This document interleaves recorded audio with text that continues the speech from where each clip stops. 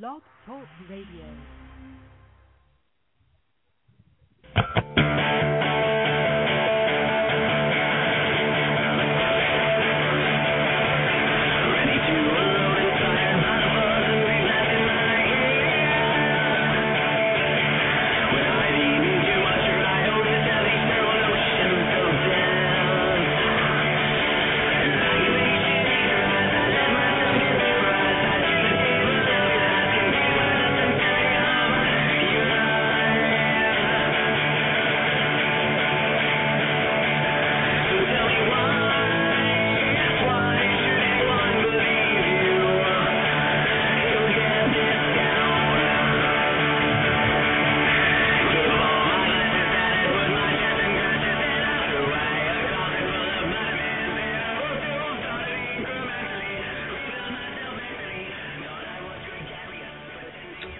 Hello, everybody, and welcome to the show. It is Tuesday night. It is 9:30. It's time for another edition of Ready to Unload with Cal and Sam Pete. I am one of your hosts, Steve Sampietro. And before we even go any further, before I go off on some ridiculous tangent, before I make this a stupid introduction, too late, let's bring in my co-host, the man, the myth, the legend, my partner in crime, my partner in rhyme, my partner in lime when I'm having a margarita. Let's bring him in for his guitar solo. Mr. Brian Calneva Caliente Calpino. Brian Calvi, what's up, nice. Dude? I like it. Nice. Gonna get a little wasted. A little bit. What's going on, Cal? Not much. How you been, Steve? I've been good, man. How was your week? Good. Happy Easter to you and those who partake. Thank you. How was your Easter? Was it a nice holiday? Nice little egg hunt in the living room. Nice. That's always fun. Big time. Now, did the kids find the eggs or what? Yeah, it's pretty easy to find the eggs because my living room is the size of a postage stamp. So, do you guys go nutty with the hiding? Like, do you really make it difficult on them? So you want to see them sweat? Yeah. Again, real tough. I mean, where am I going? I'm going under a couch cushion. I'm going behind the TV. I'm going in a jacket pocket. Oh, nice. Yeah, that. And also, another question would be, are the girls at this point like drawing up maps, like the night before? Like, do they have like a Mission Impossible layout of the living room? Yeah. Julia's lowering Emma slowly on a wire down into the center of the living room. Yeah, it's like The Matrix. Yeah, that's right. Stop motion animation. Yeah. No, it literally takes 4 minutes to find the 12 eggs that I've hidden. Are you timing them? I'm not timing them, but well, that's how quick it is. That's how quick it goes. Very fast. My Easter was delightful. I had the Easter with the baby Cal. He doesn't know what's going on. No, well, did he know what he was wearing? No, that's why I was just going to say, at this point with children, with infants, I'm finding out it's just dress up. Oh, my goodness. Like, we went shopping for his outfit on Saturday, and it was totally all about my wife and I. Totally all about us. Of course. Had nothing to do with him. And he took it like a champ. He did, he pulls it off. The kid pulls it off. We had a little pink Izod action. Nice. And a little sweater vest with a little Argyle. Nice. He looked like Fuzzy Zeller. Yeah. It was a great picture. Then success. That's what we were going for. And looked like he's playing the back nine at Augusta. But what's great about him is he's, at this young age, he's already got this air of confidence. Like, if you look at him in the picture, like, hey, I'm pulling. I know what they're trying to do to me, and I'm still pulling it off. Right. He has that whole attitude, like, I see what you're doing, and I don't like it. But I'm not going to say anything about it because we cool. He's so unaffected. We had to also, I'm going to say this. This is not like child services stuff. I'm going to go ahead and say it. Like, we put the pink Izod on him before the Argyle sweater, and we had to throw the collar up and put sunglasses on him and have him ask for Tubbs. And we're sitting there saying to him, now say Tubbs, say Crockett and Tubbs. You know what's great? They have calendars in which people do this to dogs. That's right. You know, where you just dress them up in all kinds of wacky outfits. Right. Well, no, I mean, we didn't, he looked spiffy, I thought. It's fun. Yeah, he looked great. That he looked Ivy League. Yeah, he did. Yeah, well, it was a fun day, and I'm glad you had a nice holiday with the girls. Yeah. Lots going on in the sporting world, and we have a big podcast, Cal. That's where we are right now. You know, it's funny because whenever we have this short turnaround, it throws me off. We just did a show on Thursday. Right. So it's less than a week. Yeah. But a lot has happened. A lot has gone on in the last 5 days. And also we have someone joining us, Bud, that we've been trying to get on the show since its inception. Right. Literally. This guy, it's a friend of ours, not like in an Italian mafia way, but it's a friend of ours who we've been trying to get on the show since its inception. An old friend of both of ours, KMac, our buddy Kev, is going to join us, talk about the NFL draft, one of his favorite topics in the world. And then he's going to talk about his absolute favorite topic in the world, which is the New York Football Giants. But that's good. Yeah. No, we haven't done a lot of Giant talk on the show, and it's the draft. The draft is this Thursday night in prime time. Yeah, we need to provide equal time. That's right. And we're not like Fox News or we don't get political. MSNBC. Remember the rules. Look at the rules. No Stairway to Heaven and no politics. Those are the rules, and you don't talk about Fight Club. And we don't talk about LeBron's mom or Fight Club. That was the other rule, right? Yeah, and Delonte West. Delonte West, who you oh no, we did see. That's how it was just last week. He frightens you. He does frighten me. I wasn't sure if we brought that up. We did.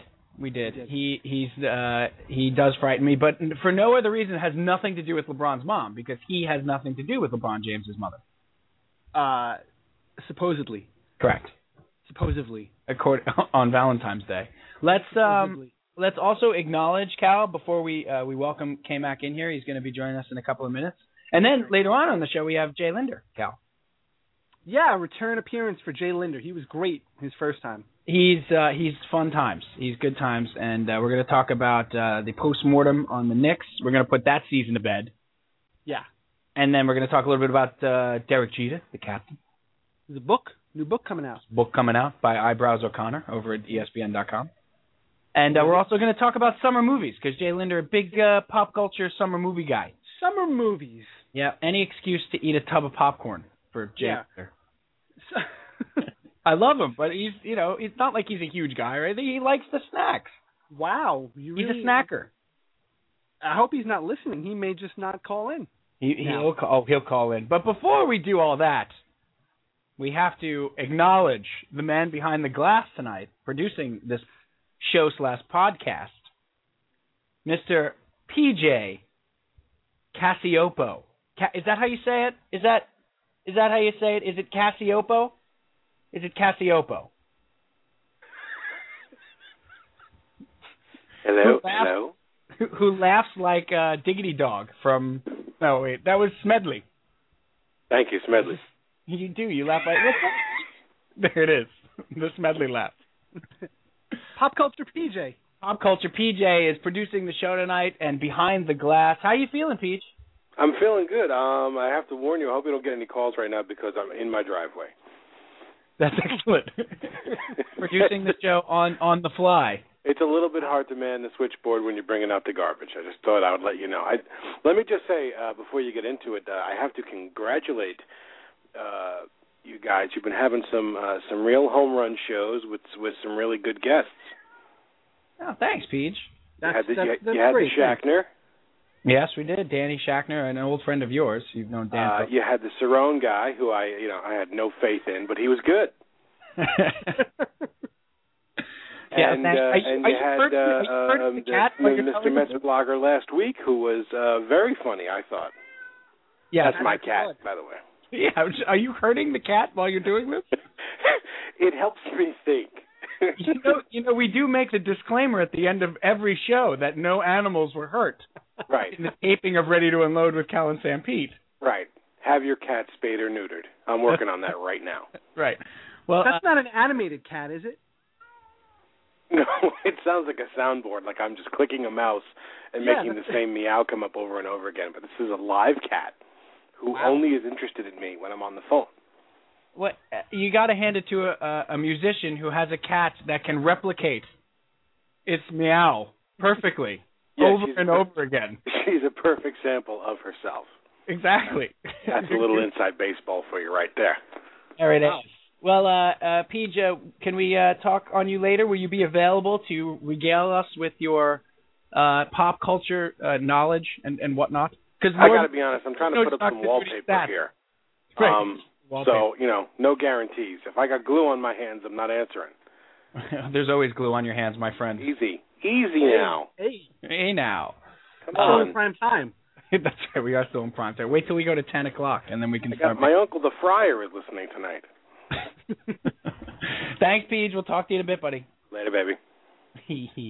Pop culture PJ producing for us tonight. So we got a lot going on, Cal, and we're gonna start with Kev. We're gonna bring him in a couple of seconds for the podcast / talk show. But before we do, Cal, we're gonna talk NFL draft, as we said. Do you like the Thursday night thing? We talked about the Thursday night thing last year. We have a few more listeners now. I thought we'd revisit it. Let's go back to that. Yeah, I love it. Absolutely love it. Thursday night. Yeah, you know why? Because it used to be on a Saturday afternoon at 12 o'clock, and who in the world, let me phrase that. When you grow up and you have a family and responsibilities, it's very difficult to get some time in front of the television at 12 o'clock on a Saturday afternoon. So it was always difficult to catch the beginning of the draft. Now, Thursday night, prime time, it's made for TV. It's I love it a lot. Yeah, I totally agree. I thought that was a move way, whose time had come. I thought it was a great move. It is made for TV event now by this point. And I also like the idea that it stretches it out over a couple of days. Saturday and Sunday you're sort of bombarded and you wait and by Sunday you're just shot from watching 9 hours of Saturday. Mm-hmm. That by Sunday, if you're watching rounds 4 through 7, you're like, I don't care. Who do we take? A punter? Great. I don't care. I'm exhausted. And I can't spend another 5 minutes looking at Mel Kiper. I can't. Well, now this is the second year of the draft on Thursday night, and let's hope ESPN has got it right this year. Our good buddy Dr. E. Ray Stat was very outspoken about the fact that ESPN would ruin the draft pick by showing them in the green room. They would essentially spoil their own pick. That is absolutely right. And if you remember that. I totally do, because that was one of the more salient points that was ever made on this program, that Evan was incensed, and rightfully so, that they had this made-for-TV moment, and they were spoiling all the picks. Right. The ESPN was going to the green room and it looks like it's going to be the Saints. Why would you do that? Right. Build the suspense. What is wrong with you? Well, I'll give them a pass because it was the first time they were doing it. Yeah, but they started doing this early, 2 years ago when it was still on the Saturday, Cal. They don't get it. And then now you have the NFL Network and ESPN covering it. So you know who the picks are 20 minutes before these guys are even taken. It kills any suspense. It's dope. Well, I will watch the NFL Network because I can't stand the ESPN crew anymore. Yeah, it's too much. I mean, Chris Berman's going to yell and give everybody a nickname, and it's too much. Yeah, I mean, come on. How do you feel about Chris Berman at this point, Cal? Is he a guy? It's past. What happened? Chris Berman jumped the shark about 15 years ago. Chris Berman jumped the shark before that was a phrase. First it was Fonzie. That's right. And then it was Chris Berman. We didn't even know you could jump the shark. They should actually film Chris Berman jumping an actual shark to signify how much he's jumped the shark. First of all, they should do that anyway. I mean, are you kidding? They should absolutely do that anyway. How much would you pay to see Chris Berman on water skis jumping a shark? I would pay a lot. Yeah, but that crew, Rich Eisen on the NFL Network is so good. I think Rich Eisen's awesome. Rich Eisen is terrific. I think their coverage is far superior, but again, they don't seem to get it. You know what they need? They need somebody doing that show, right? Who is not a football guy. They need like a reality television director who will understand when to cut and, how to build suspense. Like, they need the guy who does Jersey Shore. J.J. directing. Abrams? No, J.J. Abrams too good. Don't lump him in with. Oh, he doesn't do the Shore? No, does he? Jersey Shore? I thought it was him. I thought J.J. Abrams was like the what do you call it? Yes. PJ's about to get very upset, by the way. Yeah, I know. You riled up the space nerd in PJ. How about somebody like Mark Burnett? Mark Burnett, this bingo bango. Produces Survivor. There it is. The producer of Survivor. Perfect. I think the guy who changed reality television, who changed television and made television what it was. He changed the face of television. Wait, you want to say that, right? And you get to say it, and he did. He's a face changer. I never get to say that. Where does that phrase come from? Changing the face of something? Yeah. I have no idea. Pop culture PJ. Pop culture PJ. Do you know Any where idea? that phrase come from? Did you write that phrase, pop culture PJ? No, maybe? No. He said no. He's still taking the garbage out, apparently. We should have asked the cat. That's it. No, you lost your chance. No, seriously, you know what it probably is, Cal? What? The faces of drama and, the drama masks. You think so? Change the face, sure. Maybe it goes by the ancient Greek tragedy and comedy. Could be. Change the face. But anyway, Mark Burnett would be the guy to produce it to me. Would be much better. Yeah, let Mark Burnett produce the NFL draft, and what they should do is... You're laughing, and I'm onto something here, and you know it. I'm going to take it a step further. I want all of the top prospects put on an island. and as they get drafted, they get to leave the island. See, now I want to be in the NFL draft business with you. Now we're talking. That'd Put be great. the Survivor NFL draft. Yeah. They've done every other Survivor NFL draft. Oh, my God, that's brilliant. I think we're on to something. Oh, my gosh. Well, with that in mind, let's... Take it back. Take it back. At this time, we'd like to welcome to Ready to Unload with Cal and Stampede, a good friend of ours, a guy we've been trying to get on the show for a really long time. He is a big-time sportsman, big-time Giant fan, Cal. We've both known him for an extraordinarily long time. He is our good buddy, KMac. KMac, what's up, bud? Sam Pete, what's up? Loving the show. Good to have you on, my man. Welcome to the big show. We got some NFL draft to talk. We've got a lot of NFL draft to talk, Steve. I mean, if you're an NFL junkie like ourselves, this is the time. This is Christmas for NFL junkies. It is. It is Draftmas Eve, almost Draftmas Eve. Tomorrow's Draftmas Eve. And but before we get into all that, how's the family, buddy? The family is good, Steve. We've got one, and we've got one on the way, so we are doing well in McWalter's camp. Awesome. How was your Easter? How was Rye Guy's Easter? Rye Guy does not understand what Easter is yet, so we didn't have to dive too deep into the Easter Bunny just yet. You said something to me a couple days ago about the Mets, watching the Met game with Rye and saying, you were going to tell him that you're going to tell him that the Mets won. In Ryan's world, the Mets are in first place and perhaps even undefeated. That's right. We're telling him about the Easter Bunny, so what's the difference? Why not? Well, let someone enjoy the Mets. That's right. Well, somebody might as well enjoy it. Kev, you and I have gone way back with the draft. Do you remember watching it in college? That seems to be, for me, when it sort of took off. Like, I don't remember really watching it or caring about it in high school. Well, that's the great thing. You have so many memories of the draft, and I do have college memory drafts. I remember in Dayton, Ohio, our resources were low, Steve. This was pre-internet access like we have today, so we relied on the USA Today. I remember the Giants drafting an unknown receiver out of Indiana, Thomas Lewis. Thomas Lewis. Not a happy morning. Not a happy morning for a Giant fan stuck in Dayton, Ohio, with no access to any sort of information except a blank picture. He didn't even get his face in the paper. He had like the picture in Madden when you create a player. And that's the great thing about the draft. It's you have memories from each year, sometimes good, sometimes bad. Well, that was 94, right? They took him 24 overall. And the Jets actually had a good pick that year. The Jets, for those of you folks who don't know out there, Kevin and I go back a long ways. Kev is a huge, great Giant fan. I am, as many of you know, a big Jet fan. We battled over it. But the draft is always sort of fun because, it's like, who'd you get? It's like Christmas morning. Like, who'd you get? What was under the tree this year? And that was one year where I was like, I got Aaron Glenn. Like, okay, not bad.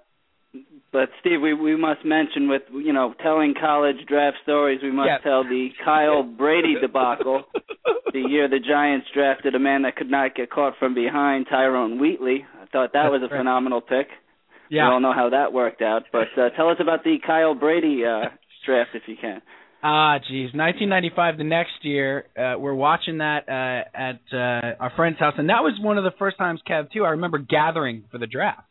Like, a whole bunch of guys actually getting together to watch the draft and, maybe getting some adult libations and very early in the morning on Saturday.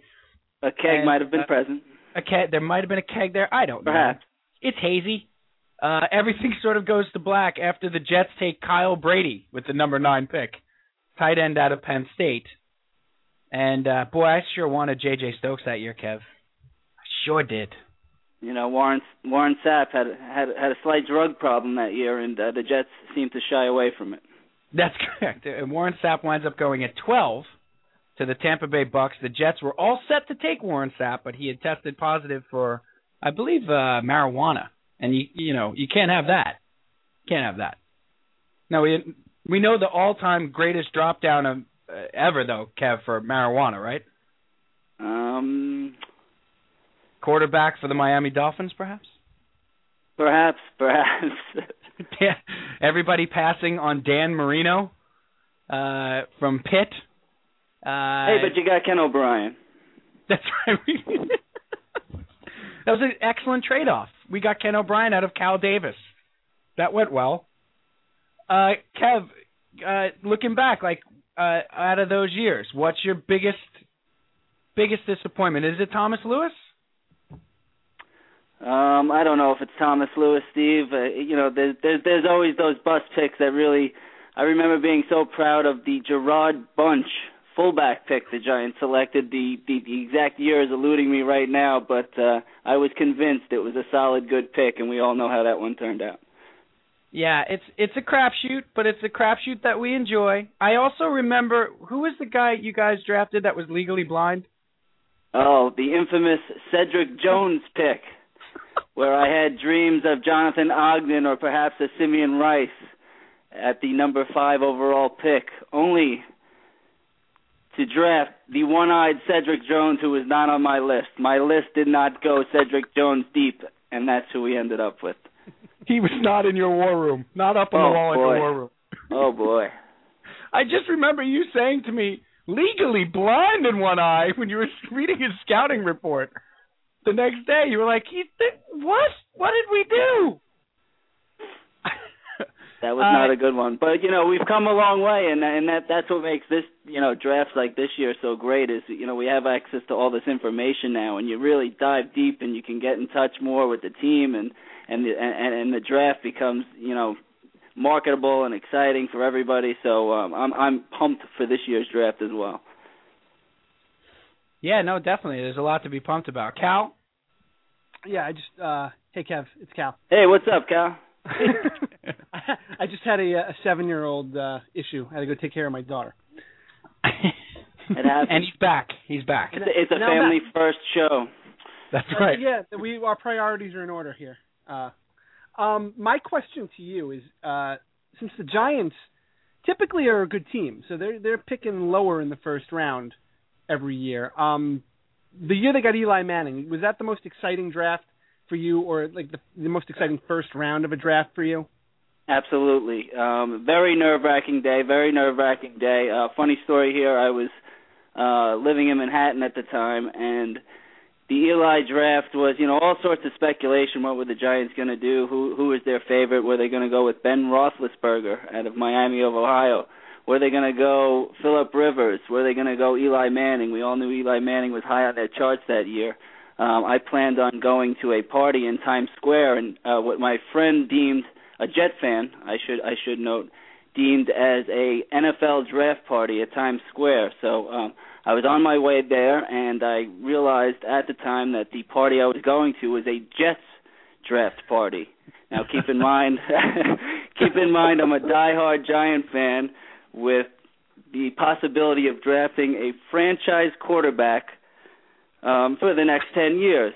So I decided to go with Plan B. I popped into the nearest local, let's say, old man watering hole, a Barney Stone, one of those type establishments. Sure. And I went in by myself, parked myself in front of a 13-inch TV with poor reception, and that did just fine. I watched the Giants make the trade, get Eli Manning, and then I was able to go to the Jets party in Times Square with a quarterback, and very happy. Now something happened at that Jets party, though, that I remember you calling and telling me about. Why don't you tell the good people what happened?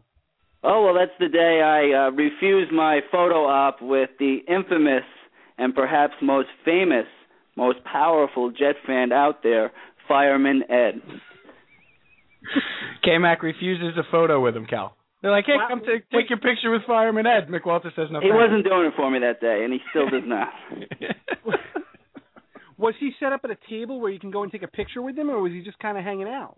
No, he was just kind of hanging out at the party with his fireman hat, how Ed does it. So he was, hamming it up for the Jet fans, but there were a couple diehard Big Blue fans in attendance that, declined the photo opportunity of a lifetime. I can't imagine why you would decline that. Didn't you need something for the dartboard? Steve can confirm my feelings on the Jets. I want to keep the show clean. We are not here to bash. We are here to talk NFL draft. We are excited about the 2011 draft, as in within, 48 hours? We will both have a new member of our teams in round one. That's right. And Cal, K-Mac was funny today. We were talking a little bit about it, and he thought maybe he was going to get whacked Goodfellas style. like I was bringing him on the show. This was all just a setup. That's right. Like I was going to have Danny and a couple other Jet fans, and just to get him on the show to whack him, like Pesci being made, like take him up there, No. We hey. Kev, we've talked about it a million times. I respect your love of the Giants. I know you don't respect my love of the Jets. Let's just move on. Oh, that's a little harsh. Oh, I know. It is. I'm joking. I told you today, Kev, I wouldn't take a picture with Fireman Ed either. I can't stand that big phony. You know that. He's a Dolphin fan. That's your guy. It's not my guy. Now,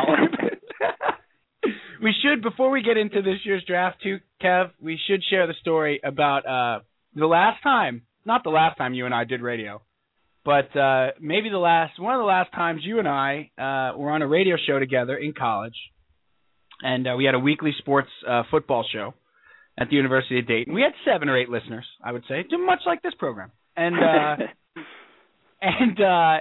we used to do a weekly football show, and Cal, that was the only time I cursed on the air in 4 years. KMac got me so riled up talking about the Jet-Giant game in I guess it had to be 94, Kev, because Boomer was playing. Something got you extremely riled up. The specific topic eludes me. I don't know what we were arguing back and forth, but the green buttons were definitely pushed, and Steve with the infamous and classic meltdown on air. Yeah, for our 7 listeners. The F-bomb was dropped. Wow. We got a call from the station manager, Toot Sweet there, Cal. Toot Sweet. Yeah, he was one of the 7 people listening. Not so unfortunate. Yeah, and we all know the Jets went on to lose that game. Hey, before we talk about the draft, Kev, Jets-Giants Christmas Eve, thoughts? I could be in a blue Santa Claus outfit that day. I'm not quite sure. Hopefully with an NFC East title on, at stake. Yeah, or maybe even wrapped up. That'd be even better. It could be wrapped up by then. Well, if things go well in the draft, maybe it will be. Maybe if you add that key piece to the Giants a 10-6 team last year, should have made the playoffs. We're miles better than the Seahawks, that's for sure. And just a victim of playing in a difficult division. Let's get right into it, pal. Thursday night, Cal and I were talking about. Oh yeah, before we do, you like the Thursday night? No, I do not like the Thursday night. Really? I am a traditionalist at heart. For some reason, I think this gives an advantage to the weaker teams that perhaps make a first day, first draft, first round blunder when their guy might have slipped off the board, and it kind of gives them too much time to kind of recoup and fix it. And I like the way, as a Giant fan, I like the way their war room works, and I think it's more advantageous for them to do it all in one day, and I liked it on Saturday better. How about from a fan perspective, just watching it unfold on television? You get to see it on prime time. And instead of watching the entire first couple of rounds on one day, you get the first round on Thursday night. You don't like that? Do not like that. I said, traditionalist. I would prefer it on Saturday like it used to be. Really? So even from because I hadn't even thought of the competitive advantage. We were just talking about it from the idea of it was always difficult to get up. You might get up at 9:00 in the morning on a Saturday. Now that you got kids and you got this, that, and the other thing, it's a little easier maybe to watch on a Thursday night. But you're a traditionalist. You always have been. Hey, we this is a baseball town. We could watch the Mets or Yankees on a Thursday night at 8:00. That's true. Good point. Fair point. hey, speaking He's of angry. Just to break in for you fellow Met fans, the Mets have won their 5th in a row. Nice. The Nationals 6-4. So. And what happened in that Yankee game, Cal? You said something about Mariano blowing a save? No, it wasn't Mariano. It was Soriano. Oh, Soriano. I'm sorry. I get my Anos mixed up. And it wasn't a save. It was in the 8th inning. But he did give up a 2-run homer to Paul Konerko. So he blew a hold. Quite a few meltdowns in a row now. Just saying. Hey, look. Late inning. Maybe they're having some late inning trouble that they need to address. Well, Kev, you always spend money on your bullpen. That's what you want to do. You want to throw all sorts of money at your bullpen. Congratulations to the Metsies, 5 in a row. But look, we can't talk Mets tonight, Cal. I just wanted to bring it up. That's all the Mets we're going to talk tonight. And I know KMac's a big Mets fan. I wanted to share the. 5 in a row should be noted somewhere in the show. That's correct. Somewhere in the podcast, we have now noted 5 in a row. Well done. Josh Tolley with a big double to drive in 2 and take the lead 5-3. Jason Bay with 2 hits, 2 runs scored. Just saying, just throwing things out there. That's all. If you wanted to get detailed about it. That's right. Now, so let's jump to the 11 draft, my brother. One of our favorite days, nights of the year. And let's start in the first round. Now, Kev, I know you actually are really well versed on all the drafts, and I got to say, we were talking about it the other day. Color me impressed, man. You have taken this to a new level. It used to just be something we would both be looking at draft picks in January or February or whatever. We'd be like, oh, I took a quick look at a mock draft. You were throwing out some 4th and 5th round names to me the other day, Kev. You gotta love it, and that's what I mentioned earlier to you, that with the internet and all the access to all the names and depth charts and video on, you can watch film on these guys. You can really prepare yourself and go 200 players deep and have a good time with it. All right, Kev. So we're going to start. Let's start overall draft, and Carolina's got the first pick in the draft. A lot of people are saying Cam Newton. What are you thinking? You think it's going to be Newton going to the Panthers first? I think it is going to be Cam Newton. Do I like the pick? I don't think it would be the best pick. When you look at Cam Newton, you got to look at 2 things, though. You got to look at the Carolina Panthers and their ownership group. By picking Cam Newton, does that mean there's 40,000 more people in the seats, or what are you trying to accomplish? Do I think Cam Newton is a quarterback that's NFL ready and ready to take the Carolina Panthers very far? No, I don't. Yeah, go ahead, Cal. No, I was going to say, who would you pick if you got the number one pick in the entire draft? Who do you go with at that spot? I would probably start in the middle with defense and take Marcel Darius, the defensive tackle out of Alabama. Really? Now but they failed miserably, Kev, right, with Jimmy Clausen in Carolina. I would not say failed miserably yet. I mean, if you want to say that's his one and only shot, and in the NFL, as and proving himself as a number one quarterback in this league, how fair is that to say Jimmy Clausen is a bust at this stage? Well, it seems that I don't know. That's a good question. It seems though that they seem to feel that he's not only physically, and let's face it, it's not a great team. It was a terrible team around him, but not only physically he has all the gifts, but they question his leadership and they question coming from a winning program. He can't coming from ND, but ND on some down years or whatever. I don't know if that's his one shot, but if you're Carolina, can you sell your fan base on a defensive tackle? Well, let's face it. You've got options too. I mean, Steve. If Jimmy Clausen's the number one pick, you've already got a decent chunk of change invested in that first round pick from last year. So if the defensive tackle, and I understand your point, is something to be strongly considered on their draft board, why don't you maybe pick an A.J. Green, the wide receiver out of Georgia, and see if Jimmy Clausen can get him the ball? Right. Yeah, I think it speaks almost as much to how little faith they have in Jimmy Clausen as it does to Cam Newton as a prospect. And Kev, we watched him a little bit. Cal and I talked about him a little bit around national title game, around the national title, the BCS championship game. That he's sort of a fascinating prospect because is he going to be Randall Cunningham-ish or even like a Ben Roethlisberger with the size and the speed and difficult to take down and a good arm, or is he Jamarcus Russell? I almost worry that he's a little more Jamarcus Russell than he is like a Ben Roethlisberger. Or he could be a little more Jason Campbell. There's definitely two schools of thought on Cam Newton. It seems like it's divided. You're either a Cam Newton guy or you're not a Cam Newton guy.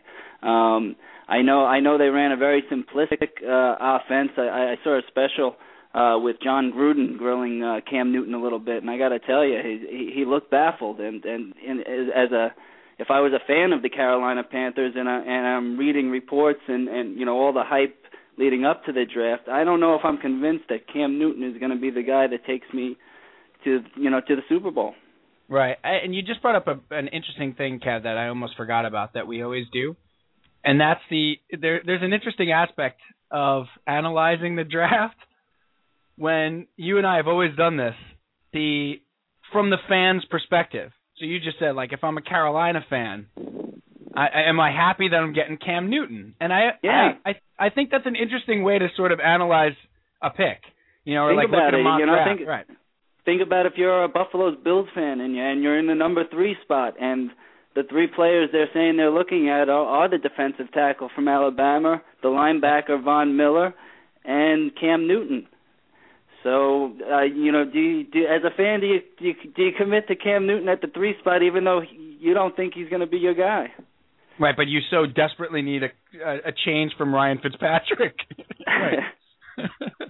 Well, and that's another great thing about the draft is you're really not in your team's war room, and you wish you were, because you want to be closer and know what they're thinking and know who's on their draft board and how it ranks, and that's the fun part about trying to figure it all out prior to the thing taking place. Well, the flip side with Carolina drafting Newton is, what are they going to do then? Trade Clausen? They're going to trade Clausen, and what can they get for him? Are they better off trading Clausen and getting stuff back for him and then having Newton, or are they better off sticking with Clausen and drafting somebody else? They're faced with a dilemma, and let's not forget that one of the thing we touched on earlier is Cam Newton's definitely going to be a marketable guy that puts fans in the seats. So does the owner of the Carolina Panthers have the final say in the pick? If so, I think Cam Newton will be the number 1 overall pick. Yeah, and it's sort of a shady sort of ownership group there and stuff. I mean, they've had a lot of trouble in Carolina. And I think they opt for the guy who's going to put the fannies in the seats. I mean, that's me. And I think maybe you look to move Clausen somewhere, or, maybe you play Clausen. The best case scenario is that they're both good, and you can get something for either one of them. You can trade one of them and get something back. If I'm not mistaken, they tried to trade out of that. They tried to trade out of the one, did they not? And they've been rumored to. They're fluctuating on who the number one pick is. As late as this afternoon, they weren't quite sure. And usually Wow. at this time, it's pretty confirmed and pretty leaked out who the number one pick may or may not be. And they're still wavering on who that pick is. Cal, what do you do if you're Carolina? Do you take Cam Newton? I think you got to take Cam Newton just from Kev's perspective of not that he agrees with the pick, but from the perspective of putting fans in the seats. Carolina needs something to jolt that franchise, and Cam Newton's the guy to do it. Whether he's the right guy for the team, though, I don't know. But he's certainly going to be a box office attraction. Right. And I think that the one thing we got to touch on, guys, that we haven't, is obviously we're kind of looking at this draft in a glass, or what do you call it? Through a tunnel without looking glass. Thank you. Without acknowledging. Thank you once again, Cal. You have crystallized my thoughts. Without acknowledging the 17,000-pound pink elephant on the podcast, and that's the labor unrest and the fact that the lockout was overturned, but there may be a strike, there may be a lockout, there may be no football season to begin with, and you can't sign free agents right now. So teams going into this draft will be basically drafting players from a position of not knowing what their roster is going to look like, and we'd be fools. Any fool could see that. You have to acknowledge that when you're looking at these draft picks. We're going to talk about the Giants in a sec, and the Giants have a lot of guys under contract. They don't have a tremendous amount of unrest free agent wise. So, but that's definitely going to factor into it, right? Absolutely, Steve. If you want to use the Giants as an example, and where they are in the draft, I mean, do they give the position of running back any attention in the first round? We'll throw out the name Mark Ingram from Alabama, right? Rumored to go anywhere between 12 and 20, in the draft. Seems to be slipping later into the first round, as we progress and get closer. But Ahmad Bradshaw is a free agent. He's coming off an operation on two of his feet. Will he return as the Giants, and how much does that weigh into their front office and their war room decisions and draft boards? Yeah, it's gonna factor in for all these teams. We could talk about the Jets later, but I really want to talk about the Giants. But the Jets have a situation where they have unsigned wide receivers. Antonio Holmes is a free agent. Braylon Edwards is a free agent. You're certainly not going to look at maybe a wide receiver with that first round pick, but you may look at one in the second or third, they don't have a second, but in the third round where you might not have before, because you got to maybe sign one of those guys back. You don't know if you're going to be able to sign either of them back. Absolutely. I mean, in some instances, it could very easily work out, both ways. Where the Jets get there, they re-sign their wide receiver who's a veteran, and they also get themselves a good receiver in the third round that they can develop and bring at the pace they want to bring him at, and he ends up being a great NFL player. So who knows? It could work both ways. Now you said, Kev, that this is a big. You feel like, as a Giant fan, that this is a big draft for Jerry Reese, for the Giants GM, who had a bonanza his first draft with all those players contributing to the Super Bowl win a couple years ago as rookies, and it's a big draft for him. You've watched him draft over the last couple years. What is is he athletic over quality? Is what I mean? Is he going for the best available athlete? Is he filling positions? What does he usually do? I mean, it seems like he's been going a little bit more on speed and athleticism rather than,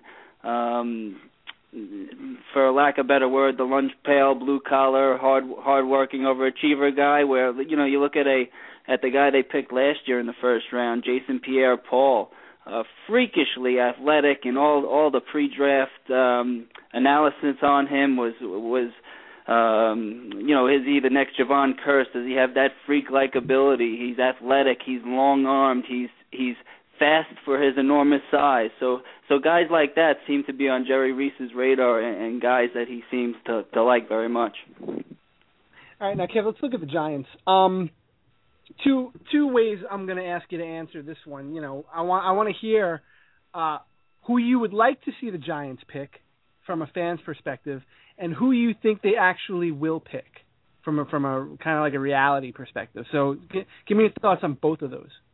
Well, from the fan, who I would like to see them pick, it's funny when you do the analysis for your own team. I know I'm guilty of wanting that playmaker, wanting the guy that touches the ball, rather than perhaps taking the more wise, safe pick where if you're building your defensive line or your offensive line. So with that said, the possibility of Mark Ingram slipping out of that slot at 15, where many people have him going, to the Miami Dolphins due to Ronnie Brown and Ricky Williams either departing or just getting long in the tooth with the Dolphins. I would like to see the Giants take a Mark Ingram if he comes down to 19. So the playmaker. Now, who do they get? Who do they get? More realistically, they get someone on the offensive line. It's an area where they could absolutely use depth. David Deal has done a fine job at left tackle. Perhaps he's movable. He can go back inside to the guard position where he's also a strong player. So with that being said, I think they have their eyes on Anthony Costanza, the tackle out of Boston College. If he happens to be off the board, I think they continue to focus on the offensive line, and they look at Mike Pouncey, the guard center out of Florida. I don't think they could go wrong with either one of those guys, Kev. I think Costanzo is solid, super solid prospect, and of course he has the Coughlin connection, right, with BC and everything. Absolutely. Pat Flaherty, the offensive line coach for the Giants, ran the Boston College Pro Day. The assistant offensive line coach on the Giants has worked with Costanzo in the past, so there are connections to Boston College, to Costanzo, and to the Giants. So you can definitely see it. And where he's projected to go in the draft, he could very easily be right there for the Giants when they pick at 19. Yeah, and we'll be able to say Costanzo. Of course. We'll be able to do the. I'm sorry. Oh, Calvi's giving me a look. Cal and I are on the video conference here, Cal, and I'm getting a look. I got you made a Seinfeld reference. Why don't you date yourself a little further there? That's fantastic. You're going to reference Facts of Life next? That's perfect. That's what you're looking for when you're making a draft pick, is what kind of pop culture reference you can assign to it. That's what I look for. Kev, look, we talked about the Giants. They went 10-6. They had a difficult time down the stretch last season, but this is a good team. They don't need a ton, and especially if they get Bradshaw back, they're kind of set at the running back position. So Ingram may be a bit of a luxury pick. Yeah, the Ingram pick is probably something that Jerry Reese and Tom Coughlin know a lot better than you and I. Their thoughts on Brandon Jacobs, who's a free agent after next season, and the health of Ahmad Bradshaw and what they want to commit to him as far as years and dollars. So there are some question marks. So internally, we don't know that. If there are plans to move one of those guys from the franchise and have them play someplace else as early as next year, then you would think Mark Ingram definitely becomes a target and someone of strong interest. Yeah, no, it definitely could be. The other position I would see, Kev, for them that you and I have talked about or whatever, and it seems like we've talked about this a lot under Reese, is linebacker. If they don't go offensive line at the 19, can you see them going for a linebacker, or all those guys sort of reaches? When you look at the linebackers in this draft, you've got Von Miller who sits atop, and it looks like he might, if not, he has the potential to be the number one pick overall in the draft, but it looks like he'll be somewhere in the first 5 picks selected. A guy that falls in the Giants area and where they select is the linebacker of UCLA, Akeem Ayers. Do the Giants like him? How much do they like him? We don't know that at this point. Can he lead the Giants from a calling of the plays and absorbing a complicated defense? These are questions that the Giants are asking, and they could, if Akeem Myers is their guy, I would not be shocked if that's their pick.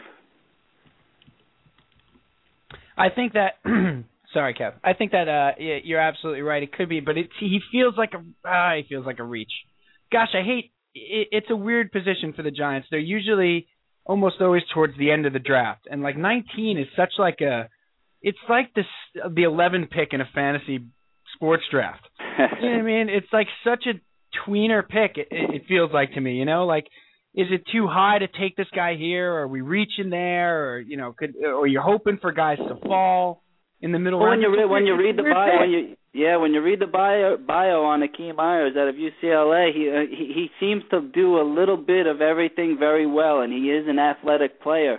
And what we touched on earlier with when you read his bio, when you read his strengths and how he has this athletic ability to do both things, whether it be get to the passer or drop back in coverage with a tight end, he seems to do everything pretty well. And to me, that kind of fits the mold of an athletic, rangy type linebacker that Jerry Reese might be attracted to. So who knows?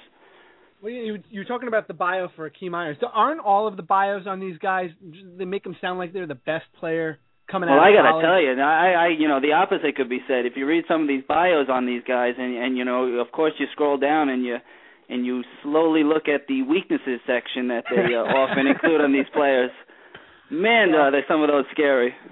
Yeah, I know. So I think they should start including like weaknesses in real life too, like bad penmanship, whatever. Doesn't call back after the first date, whatever. Right. PJ just chimed in and said no peripheral vision. That's the problem. No, I feel like that too, though, Cal. Like I read some of these bios and I'm like, well, this guy sounds fantastic. Let's go. Oh wait. Let's go get this. That's why I like, Kev, that they put the weaknesses on the bottom. Yeah. You know what I mean? Has had 11 surgeries on his right knee since, high school. Right. He's half bionic. It shouldn't be a problem, though. Don't worry about it. So it was like, who was it we were looking at the other day, Kev? And it said he had the knee surgery in, like, November. And we were like, too soon. Like, I want to see that knee surgery, like, 3 years in the past. I don't want to see it like 3 months ago. Arthritic knee is always a concern. Well, then you'd be a Met outfielder. Sorry, especially when the kid is 21 years old, he's got an arthritic knee. Undisciplined, might have trouble with NFL playbook. Those are guys you want to stay away from. Oh no, lacks a voice. Doesn't speak the language. Man. Kev, couple more things, then we're going to let you run. But so the Giants in the later rounds, how many picks do the Giants have? 7? 7 picks. Right, and who do you like in like 2, 3? What do you see there? Do you have? I know you always have like a wish list for like the 2nd, 3rd, 4th rounds. What's your wish list look like? My wish list is this linebacker out of Washington, Mason Foster. I believe he had about 170 tackles last year for the Huskies. He's just a tackling machine. Negatives on him is he might be a little bit small with short arms, but he's got a very high football IQ. I like that out of my linebackers. Give me the guy with the high IQ. Give me a guy that can quarterback my defense, so to speak. So he's a guy I'm definitely looking at in round 2. If the Giants do go defense in round 1, I think maybe the center position needs to be addressed. So Steve Wisniewski out of Penn State. I'm a sucker for the bloodlines. Love his bloodlines. Love what I read about the kid. So I could see him on my wish list in round 2. And then in round 3, I wanted to touch on the safety out of Temple. And Steve, I think I've mentioned him to you in our past conversations. His name is Wakan Jarrett. He's a free safety out of Temple. He's a homegrown kid. Grew up in New York. Heavy hitter. If you get a chance, check out his highlight reel on YouTube prior to the draft, and I think you might want him to in round 3. Yeah, I was just going to say this may be the rare instance where we're actually sort of fighting for him when round 3 is going on, and I'm hoping you don't take him, and you're hoping I don't take him. It seems like this draft is very heavy in talent in rounds 2, 3, and 4. So, it's going to make it a fun draft on Saturday to see what unfolds. Yeah, and also as we said, with Jerry Reese, this is a very important draft for him. I feel like, and I feel like they've done a good job. He's done a very good job, especially not taking, like you said, taking Pierre-Paul last year. That's a position where that was supposedly strength, but he couldn't pass up on the athleticism, and we saw that last year out of Pierre-Paul, and that may turn out to be a great pick, especially with the injury concerns with Kiwanuka and absolutely. Yeah, and so he's not afraid to take at a position where he's got guys. So you like that. But also he's got to find I think he's got to get more value in those later rounds. I think this is an important draft to get guys that contribute like he did early, like he did in his first drafts, to get guys that contribute from the 5th round or the 6th round. That would be nice, Steve. That is music to my ears. Well, I just have one question before we go. Yeah, go ahead. Jake Locker, does he get the Brady Quinn camera of shame treatment from ESPN in the first round? As he continues I'm not to sure fall? about that. Jake Locker, I believe it or not, like everything I'm reading on the kid, and I hope he lands within the top 15 picks. Do you think he will? I think he's got a chance. Maybe a Minnesota at number 12 might reach and make him their man. They could certainly use him. They should officially rename that camera the Brady Quinn camera of shame, or not even camera of shame. It's not his fault. Well, no, but it wasn't his fault. I mean, it was just mean. Just having that oh man, I never uncomfortable Cam. Yeah, I never felt worse for a guy who was about to be a gajillionaire. That's true. Well, every time I started to feel really bad for him, guys, I was like, oh wait, he'll have $12 million tomorrow. Oh, so maybe not so much. Well, listen, Kev, enjoy the draft, my brother, and thank you for coming on. I will, and if I could throw out one more sleeper school for the Giants, do not be surprised if at some point in the draft the Giants select someone from Slippery Rock. You heard it here first. Wow. Oof. Break. Perhaps a Brandon Fusco, center. just throwing it out there. Why not throw out a super sleeper at the buzzer? I love it. Mac, we'll talk to you down the road, pal. Please join us again, will you? Absolutely. Go Blue. All right, brother. Thanks, Kev. Adios. Later. So, Kev, there you have it, the NFL draft. We didn't even talk about the Jets. I'll say this.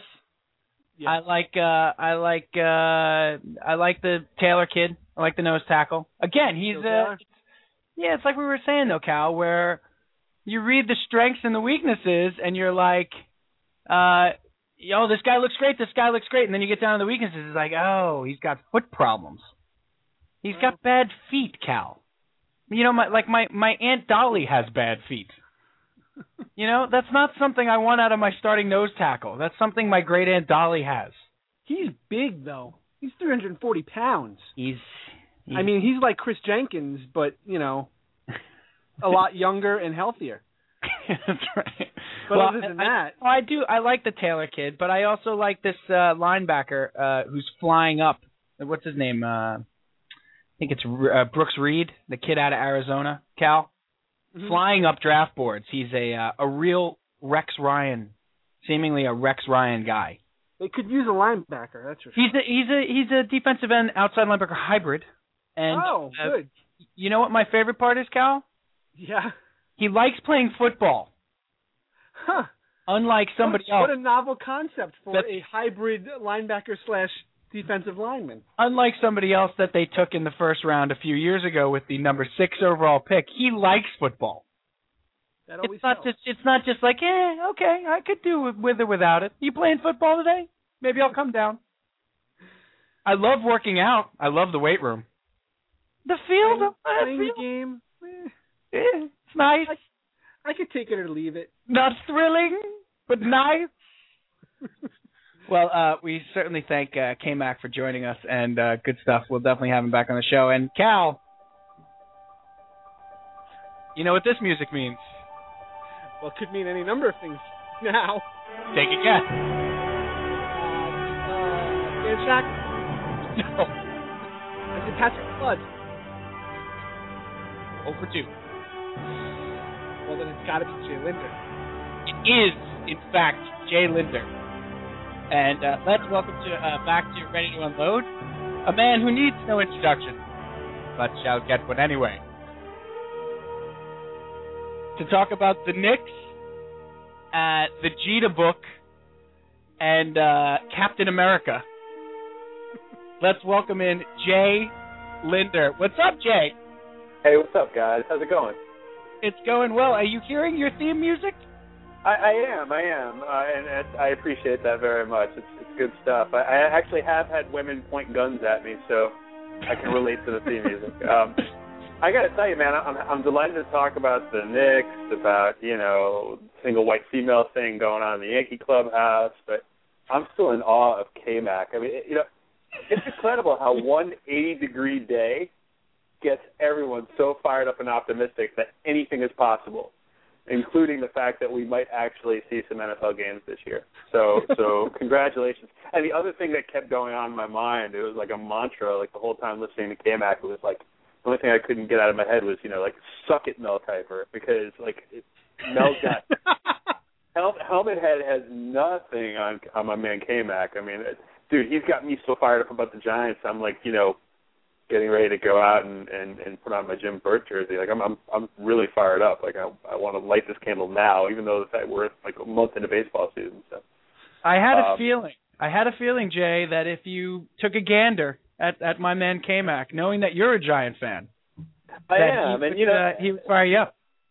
I'm fired up, and look, I mean, I have not little else to be that fired up about these days. I've got I actually don't, in the fantasy football draft that I'm in, I don't pick until the third round because much like our good friend Mr. Dolan that we're going to talk about in a few minutes, I dealt away my future so I could have Frank Gore, who I guess had worse feet than your Aunt Dolly because he didn't do his hip any favors down the stretch and totally sank my season and stole my happiness. So wow. So yeah, man. I mean, just to hear all this optimistic talk. I mean, you guys talk about the Mets, like there was something to talk about there. We're talking about the NFL. How dare you? How dare you, Jay Linder? There were women in gladiator shoes and mini skirts today. I mean, the sun is shining.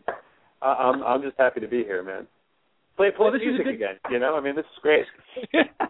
Well, now that we got all this optimism out of the way, this is a good time to talk about the Knicks, Jay. You know something? Here's the deal.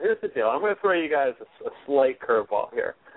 I am very pleased to tell you, and this had nothing to do with today's weather, that I am actually upgrading my feeling about the Knicks. For the last few years, I have been downright suicidal. I mean, Sylvia Plath, sticking my head in an oven, just ready just to do away with it, ready to go out and get my 2.5-year-old son a Nets jersey because I know that's the way he and other future generations of New Yorkers are bound to go. Oh no, and I got to tell you, in the last, I would say 3 or 4 months, I've gone from downright end of days to feeling a little uneasy. I've actually gone from just the pit, the pornography of human despair to, you know what, I just have this bad feeling now. That's it. That's quite a positive step, though, wouldn't you say? I got to start somewhere, man. I got to start somewhere. I mean, and look, I mean, let's face it.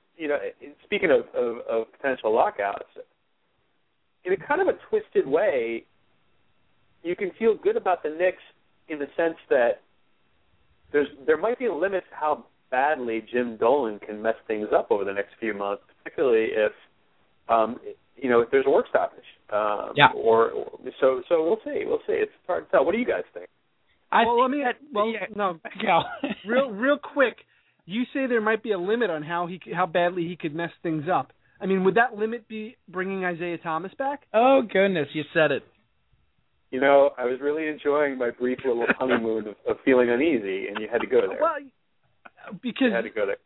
I don't think you can put a limit on how badly he could screw this franchise up. Yeah, no, that's true. That's true. You can't. I mean, you might be able to put a hard cap on the salaries, but you can't. Yeah, the sky's the limit when it comes to, the rings of hell that Dante never talked about are the limit when it comes to Jim Dolan. I don't know, man. In my heart of hearts, I'd like to think that there'd be some sort of transition plan in place that they'll keep Donnie. I mean, look, we're probably going to know the answer on Donnie Walsh by the time you guys are there next week. So I'm hopeful that they're going to keep him around, even if it's for a year or two. As far as the talent on the floor, I think that they'll make their best effort to improve the club. I know they've got a decision to make in the next few days about Chauncey Billups, and I know $14 million sounds like a lot of money, but I honestly think that it'd be money well spent to keep him around as a bridge to wherever they try and do down the road. I mean, Tony Douglas was actually pretty good during the playoffs, but he's clearly a shooting guard. But yeah, okay. Now I've spent the last 90 seconds not talking about Isaiah. Okay, let me go back to Isaiah. Let's not talk about Isaiah. I'd hate to think that Jim Dolan would screw the pooch that badly by bringing Isaiah back. I mean, David Stern called the Knicks, said the Knicks were not a model of intelligent management, and he was being kind, and extremely. The sad thing is this is a guy who is clearly willing to spend all of Dad's money, and he just needs the right people around him to show him where to go shopping, and that's what he's been missing for a long time. And I'd like to think that David Stern is powerful enough that he could have Isaiah Thomas killed. I mean, that's not inappropriate, right? I mean, can Isaiah just swallow a bunch of Prozac again? I mean, isn't that no? We'll find out how powerful Jim Dolan is if next week you're not around. I'm not worried about that, man. Look, I still have my Duck Folan T-shirt from the former SellTheKnicks.com website, which is like nice. The greatest thing. Which was the greatest thing since free porn. Distant second to free porn, but yeah. But I'd like your to feelings, think, Jay, your feelings of uneasy to me. Yeah. Like upgrading to uneasy reminds me of on Arrested Development when they got upgraded to risky on Mad Money. Okay. Yeah. No, and that's a fair thing. And risky. All right. We're risky. I do think that for the first time, the fact that we had both Garden clubs in the second season this year would at least spell out the idea that, you know what, maybe you're letting the right informed people make the right informed decisions, and your brand is on its way up, and your two franchises under the Garden roof are on their way up, and they've invested a lot of money in renovating the building. I really do think that they're going to maybe not make the best moves, but I do think that they will make some stable moves. Maybe they'll keep Donnie around with the uncertainty about the lockout. D'Antoni, I'm not a big fan, but the truth is, with the impending lockout, the possibility of a work stoppage, the fact they owe him, I think, $5 or $6 million next year, it actually probably makes sense to keep him around, and then maybe go big game hunting in 2012, 2013. So is there a limit to how badly Jim Dolan can disappoint me? No, of course not. Am I choosing to be hopeful because, spring has sprung? A little bit. Well, spring is in the air, so it's nice. It's nice to be positive and have optimistic thoughts. But that being said, let's talk about D'Antoni, Jay, and Steve. Yeah. Let's talk about that. I'm gonna set Jay up with this one. How much blame do you give D'Antoni with this first round sweep?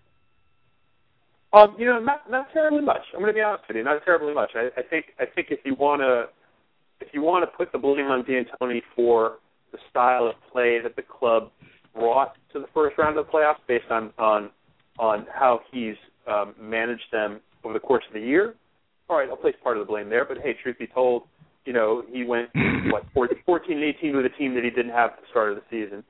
He's not a defensive-minded coach, but he did hold the Celtics to, I believe, something like 91.5 or 92 points per game.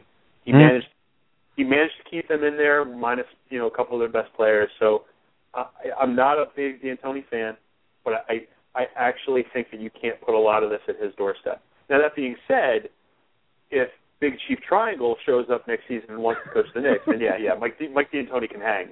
Forget it. Wow. But yeah, I said it. I would absolutely pimp myself out to get Phil Jackson to coach the Knicks. I'd have no problem doing that. That would be that'd be just fine by me. I really do think that we need that kind of splash and make that kind of statement. But actually, I'm not a D'Antoni fan.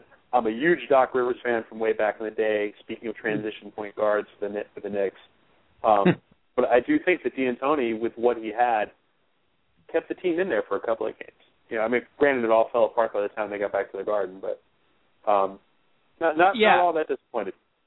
I want to ask you about Donnie Walsh, Jay, just because Cal knows I'm about to scream with your assessment of I can't stand D'Antoni. I think he literally cost them any shot in that series just because of how badly he mismanaged the end of games 1 and 2, where they had a real – and I know what he had on the floor. I understand. I really do.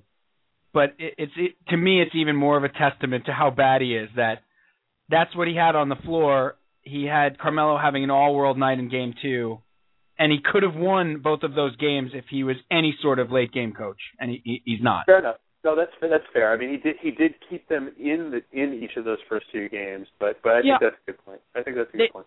They just didn't need to get swept. That's all I'm saying, and I think a lot of that falls at I don't think they were going to win that series. I mean, again, when you have Bill Walker getting big minutes, you're not winning that series, but. Don't sleep on or with Bill Walker, man. I'm telling you. But I want to ask you about Donnie Walsh, Jay. Isn't he the key? First of all, your favorite boy, Guitar Jimmy, has been letting Glenn Sather run the Rangers for 37 years or whatever it's been. Right. Apparently, mediocrity is completely acceptable. And Donnie Walsh came in here and did exactly what he said he was going to do, short of getting LeBron, who he wasn't getting anyway. And he did bring in Amari Stoudemire, who turned out to be a much better player and leader than anybody had banked on. He's got to bring Donnie Walsh back, right? Come on. You would think so. And the other thing, and again, I don't know, I don't have KMac like knowledge, but who does? I think regardless of Jim Dolan, totally peeing in the soup with the Melo deal, I still think the Knicks, if I'm not mistaken, have room under the cap for next year. Now, of course, that's assuming there's still going to be a soft cap. So Walsh got it done, man. I mean, he decreased the payroll by some outrageous number, something like $24 or $27 million, and really put the Knicks in the best position possible. I think he's got to come back. And again, I am going to continue to use the impending lockout as my excuse to not, switch horses midstream and have him come back. But again, this whole premise is based on someone who I have just an unholy hatred for. So because of that, Jim Dolan might be saying, you know what, Jay wants this, so I'm gonna go the other way. Yeah. And hey, look, man, and not to be completely fair, I can't believe I'm going to say this, but to be completely fair, I love Ray Felton, I love Gallinari. Those guys weren't going to win the Knicks title. They weren't. Yeah.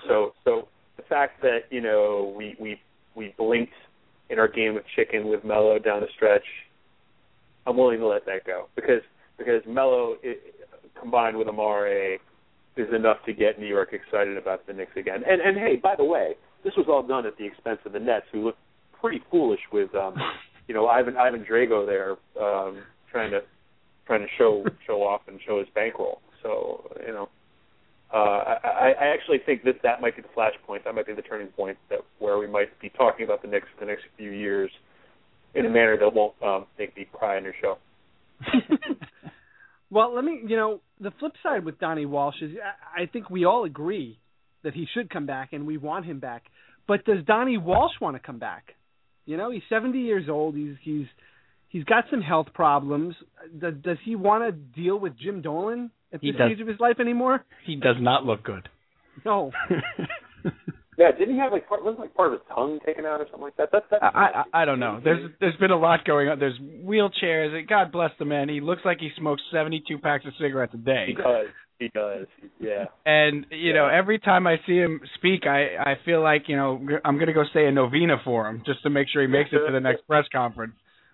I don't know if I'd want to go work for Guitar Jimmy after what he's been through this year. True, but I think that Donnie's a New Yorker, Fordham Prep.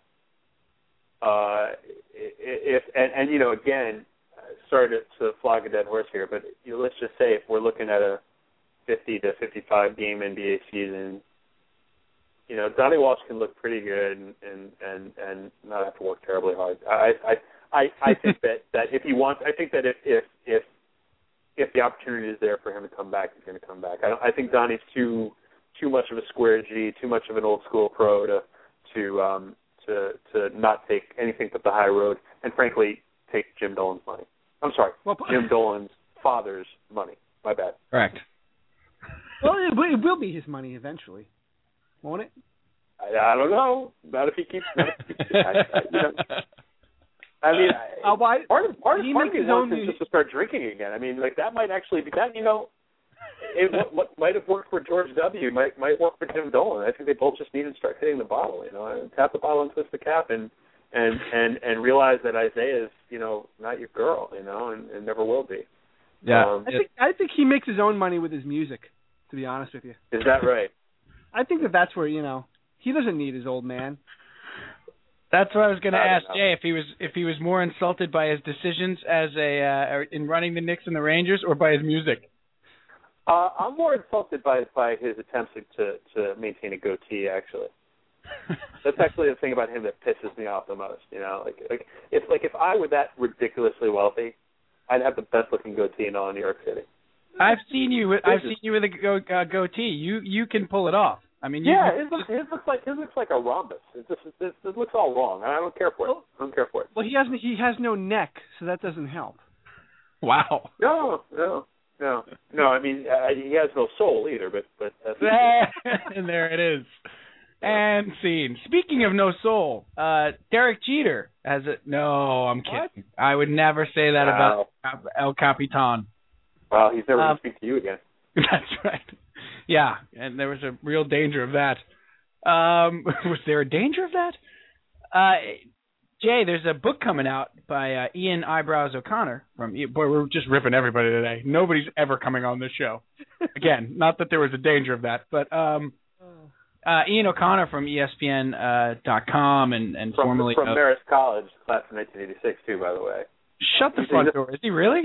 He's a fellow Red Fox. I know that we're trying to to tenderize the meat here so we can start kicking him like Shinebox Tommy, but it ain't gonna happen, man. I like Ian O'Connor. I like the IOC. Nobody can do it better. You boys stick together, huh? We do. I had no idea that you were a fellow classmate. Were you there at the same time? Not a classmate. No. That's dirty pool right there. How dare you? No. We're from we both went to Harvard on the Hudson, if you will. I'm not Poughkeepsie, New York. In beautiful downtown Poughkeepsie. I'm not here to rip him to shreds. I'm not a fan of his work. I find that he's often sort of fan baiting, but that's because I'm a Mets fan and a Jet fan. And a Jet fan mostly. Mostly a Jet fan. Right. But he has written a book about Derek Jeter. Right. And some interesting stuff came out of this, Jay. And I think here in New York we sort of knew this. Right? This is not a surprise that Jeter and A-Rod were all, high school buddies, sending notes to each other in chemistry class and stuff when they first came up. BFF forever. And we've known this in New York. My question is this. This book is coming out, and it reveals that when A-Rod first got to the Yankees, things were really tense, as they say, in the locker room. Do you think it cost the Yankees championships, Jay? I know that we all want to kind of go back and revise history and pretend that the idiots didn't cowboy up or whatever the heck it was they did to the greatest comeback in modern sports history, which by the way is still not pleased your average Boston Red Sox fan. They're still the most miserable people you will ever come across. That's the point.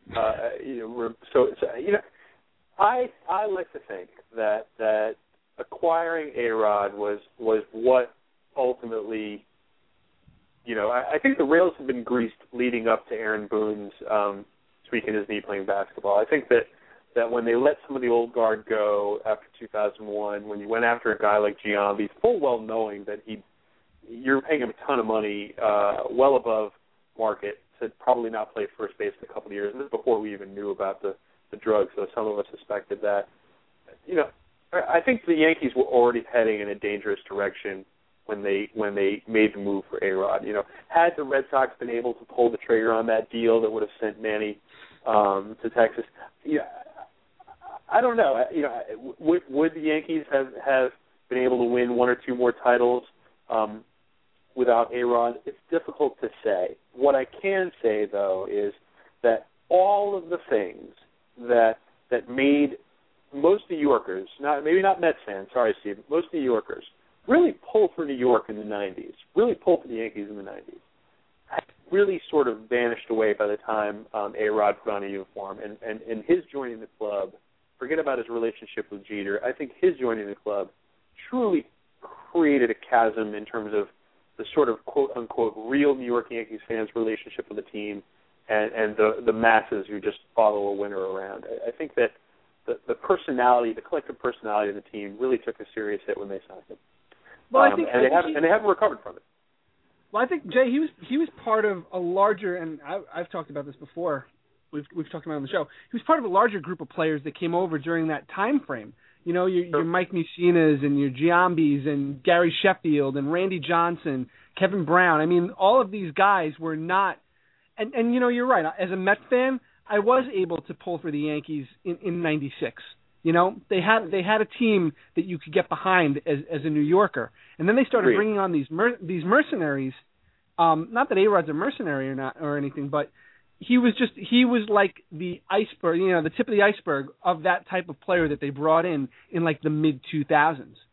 Absolutely, no, I think you nailed it. You absolutely nailed it. I mean, look, I think there are probably a few people out there that want to treat O'Connor's book as sort of a premature version of DiMaggio's The Hero's Life, which is another exercise in tearing down icons. For some strange reason, there's this weird relationship between the increased focus on Jeter after a down year and a new contract with who he is as a player and as a Yankee. And we're already kind of a little too willing to write his player obituary, if you will. And I think this book maybe doesn't intend to do that, but that's sort of the residue that I'm picking up from what I'm reading about it. But dude, you're absolutely right. I mean, like a guy like Kevin Brown was bringing nothing to the table in terms of really relating to fans. Right. A guy like Giambi, okay, a likable guy, but not a Yankee. All of the things made us root. Messina. I'm an Orioles fan from way back. So Moose, I actually like Moose. I think he's a big game pitcher. Honestly, I think if you look at his Yankee career as a whole, particularly his performance in the playoffs against the Red Sox, really, I think Messina might be the exception to that mid-2000s, that mid-Aughties dilemma that the club found themselves in. I really do. I like Messina. Yeah, I think you think of a guy like Randy Johnson even more so, who gets in a fight with a cameraman the first day he's here out of season. Yeah.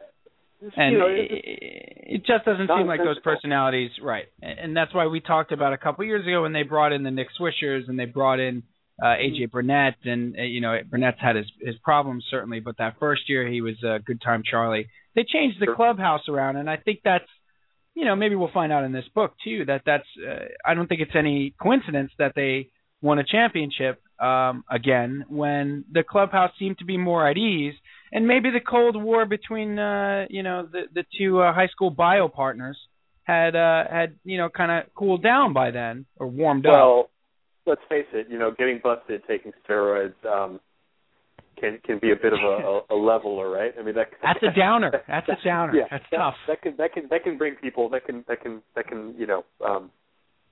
brings little you back to earth. To the situation. Yeah, just a touch brings you back to earth a little bit.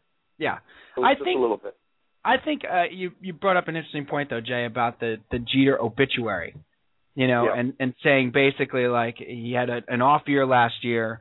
and questions. He's off to a slow start this year, and I think we're quick to do that as a society when it comes to sports, because we don't want to see these guys have a long or a prolonged fall.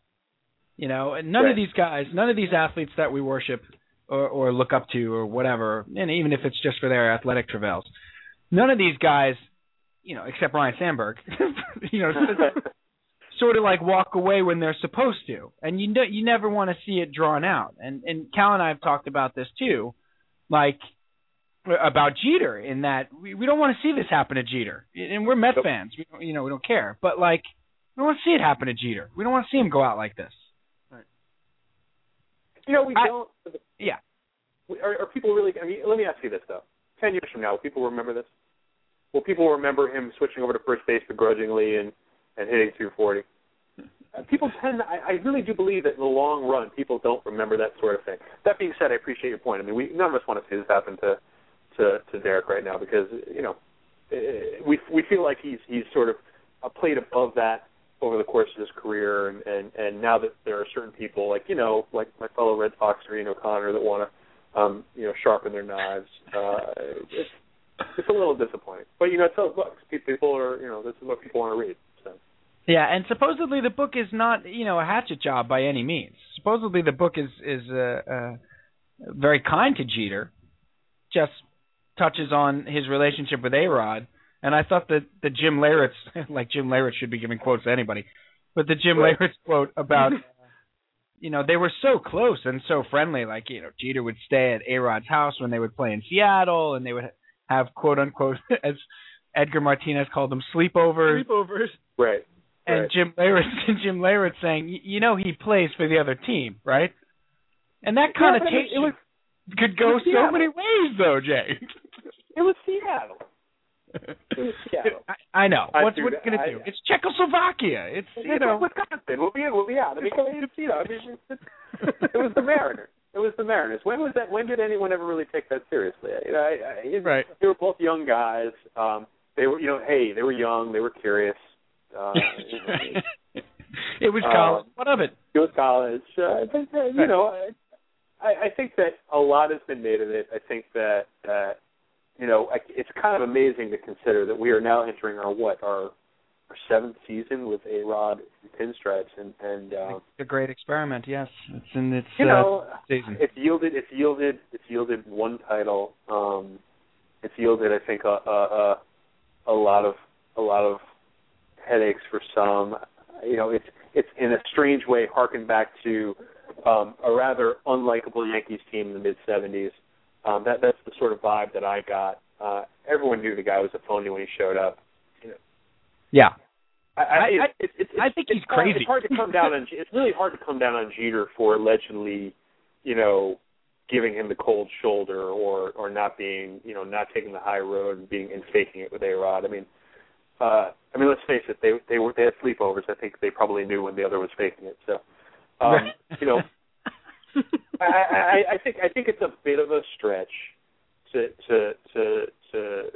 now treat Jeter again, not unlike a guy like Joe DiMaggio, and I can't remember the guy's name in the Hero's Life. I mean, treat him as sort of aloof, cold person. I don't think that's who Derek Jeter is. I think if you look at who some of his best friends on the team have been over the years, they've been people who aren't in his economic bracket or in his stratosphere in terms of his career statistics. They've been, role players.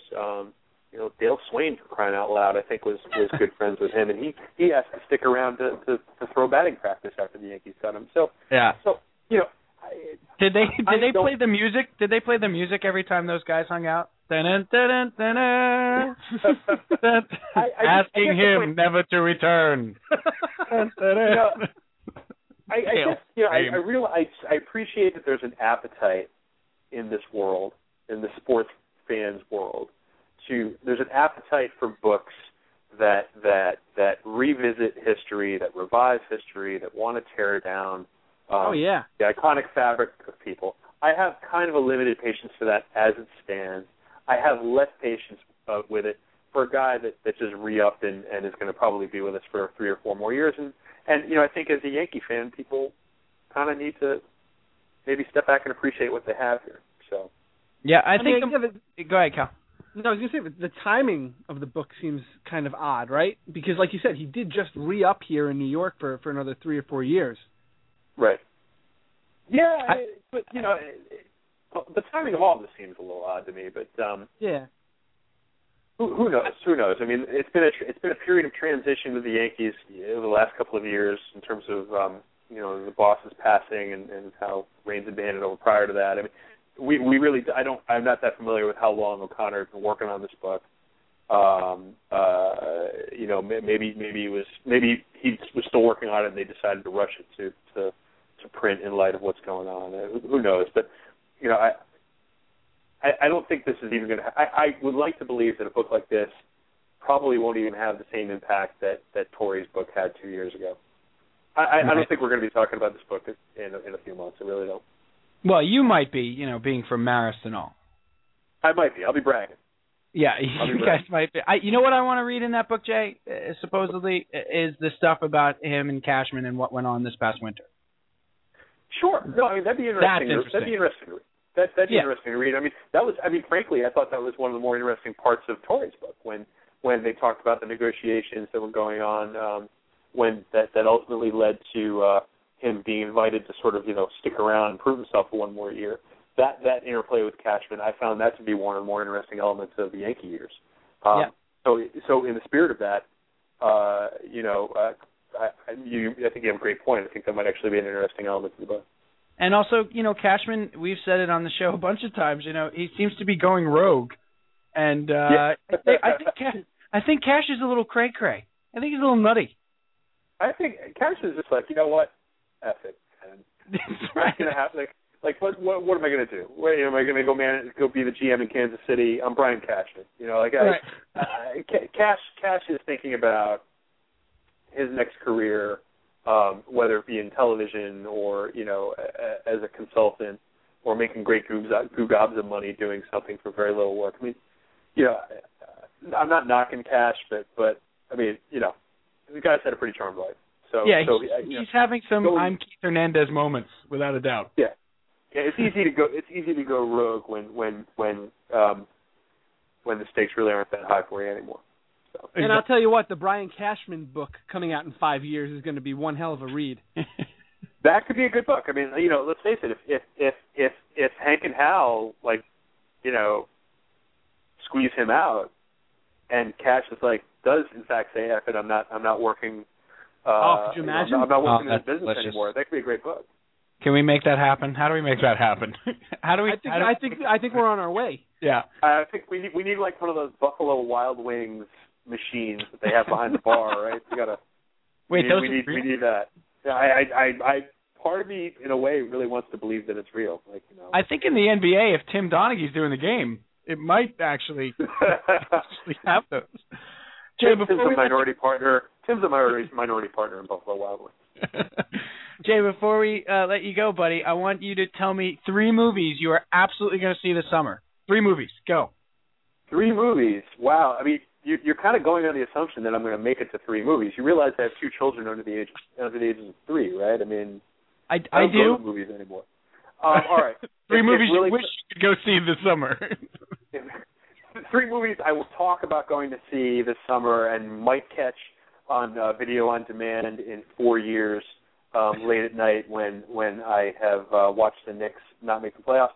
I'd probably say, all right, big popcorn movie, I got to go Super 8. You've got a great combination of Spielberg going back to his early 80s, big picture roots, and J.J. Abrams who's going to write a few curveballs, and I think that could be a great time. I definitely think that's got to be one of the 3 big movies that have to be seen this summer. All right. I'm going to go a little against the grain here, and I'm really going to say that it's been a while since she's made a decent film, but at the end of the day, when push comes to shove, Cameron Diaz can do raunchy comedy. Bad Teacher looks fantastic. It like does. The retarded cousin of Bad Santa. I am so fired up for that. I'm very, very excited. I'm also going to go with a late summer pick. I realize people are knocking it. but I do think that that Jon Favreau is on a hot streak, and I think that Cowboys and Aliens with Daniel Craig and Harrison Ford Yes! could be really exciting. Yeah, I'm all about. People forget the last few years have brought us films like Superbad and District 9 at the end of the summer.